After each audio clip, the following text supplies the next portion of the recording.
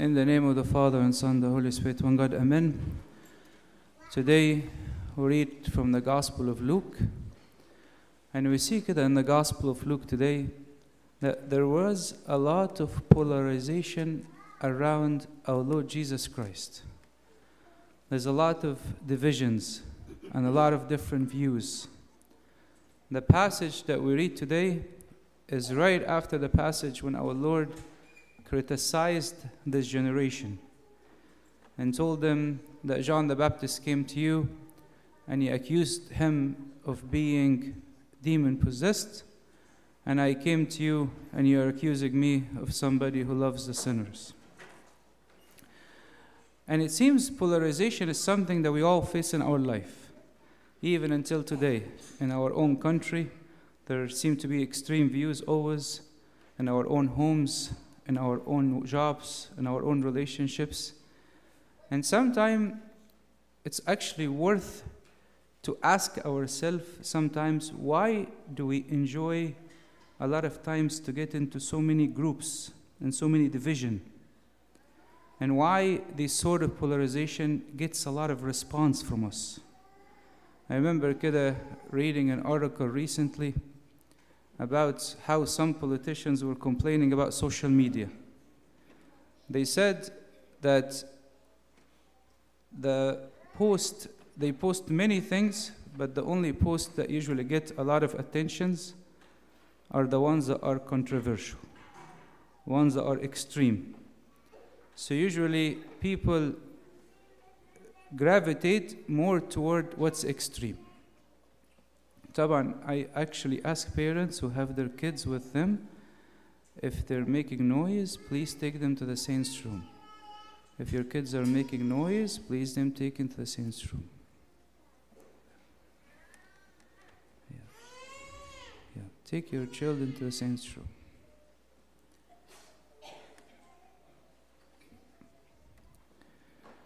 So there's something inside of us as human that tends to like this polarization. It's a weakness of us. Very few people work for harmony and work to try to bring people close and work for peacemaking. A lot of people work to have a group, insider and outsider, people who think the others are evil and we're good. And this is what's happening in the time of our Lord Jesus Christ. Nothing's changing. Nothing. You find it even sometime in families. Every groups who get together and they exclude somebody, and then they will be the bad person, and everybody is a group. And then these groups keep breaking, because this is the nature of things. How did our Lord Jesus Christ deal with this polarization today? I'll tell you 3 quick points to keep them in mind. The first thing we see our Lord Jesus Christ, he communicated with everybody. And you will see that they accused Jesus of being somebody who spends time with sinners and tax collectors. But today, he was also invited to a Pharisee's house. He's not saying, you know what, I only go to this group, I don't go to the other group. Absolutely not. He's open to spend time with all groups. And he's open to have conversations with all groups.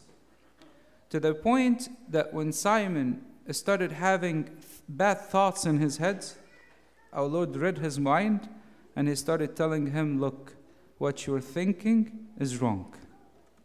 What you're thinking is not right. And he started giving him analogies and examples to help him to understand the issues, the challenges that he is facing. Isolation is a very problematic thing in our culture today.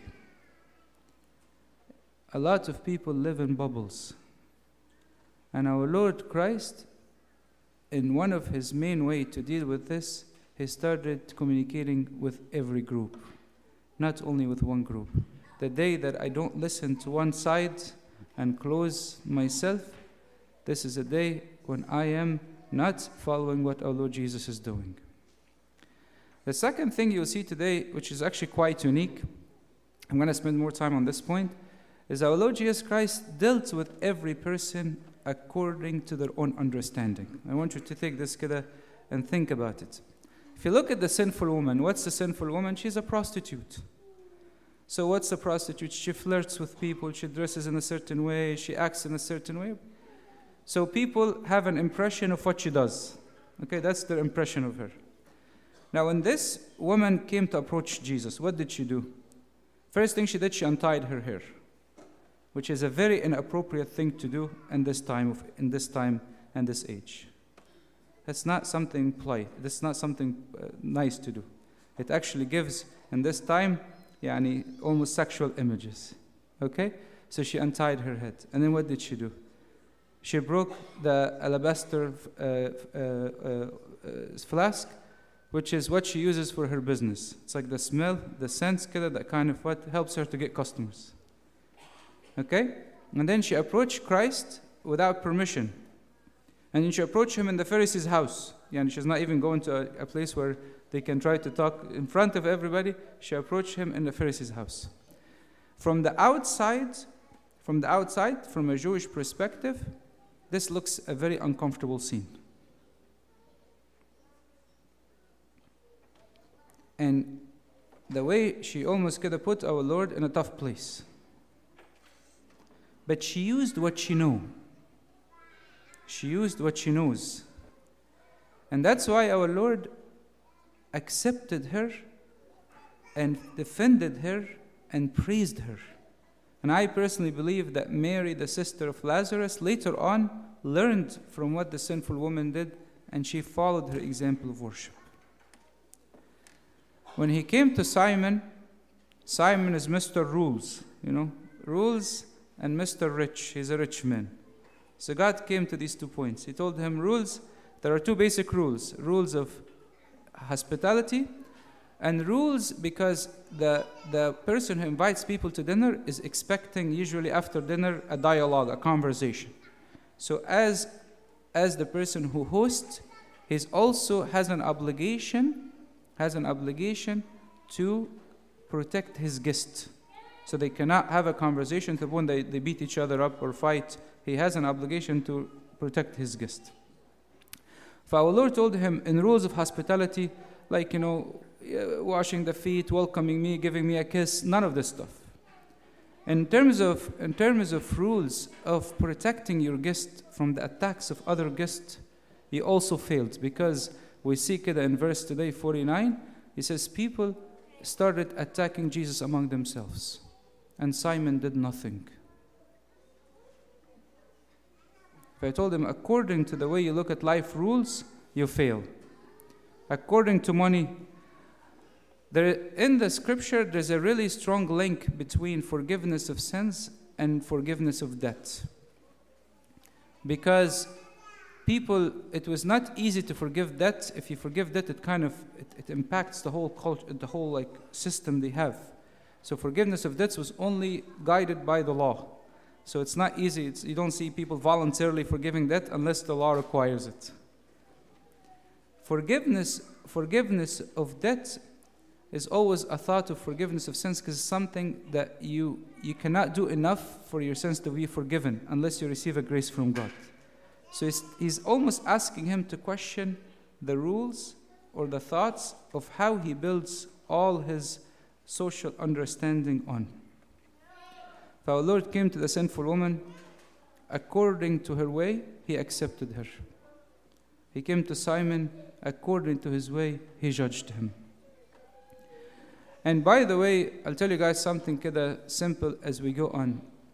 A lot of times, the problem is not with the sinful woman or with Simon. The problem with somebody who is in the church and he is full of judging and critique and cannot look at his other brother and sisters with an eye of love and compassion and appreciation. It's sad when people, even in our country, they don't treat each other with the same respect and the same love, as if somebody is more evil than others. Those who are filled with judgment are the ones who are at loss, not the sinful ones. Those who are filled their head with judgment are the ones that are at lost. The third point I want to just get a touch upon quickly is, what did our Lord Jesus Christ omit in his conversation with Simon? And obviously, in the old days, in order for a woman to become a prostitute, it was nothing glamorous. A lot of them were forced into it. A lot of them were forced into slavery. There's a lot of into it.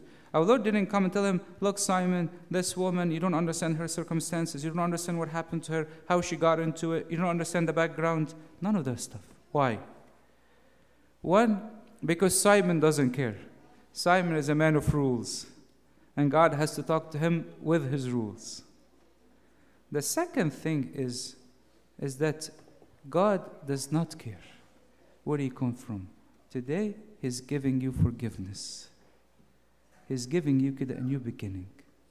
And that's important. Sometime in conversations, I need to know what to omit and what to keep in.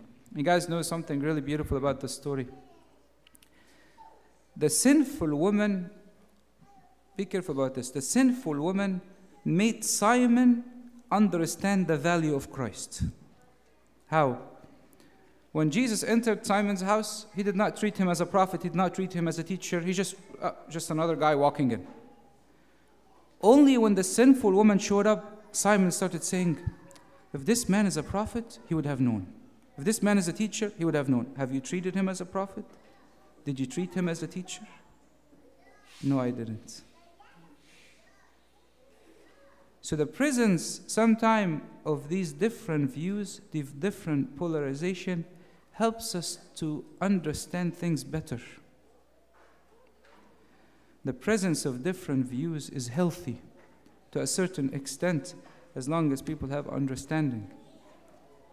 And this is what we see in the life of Simon today.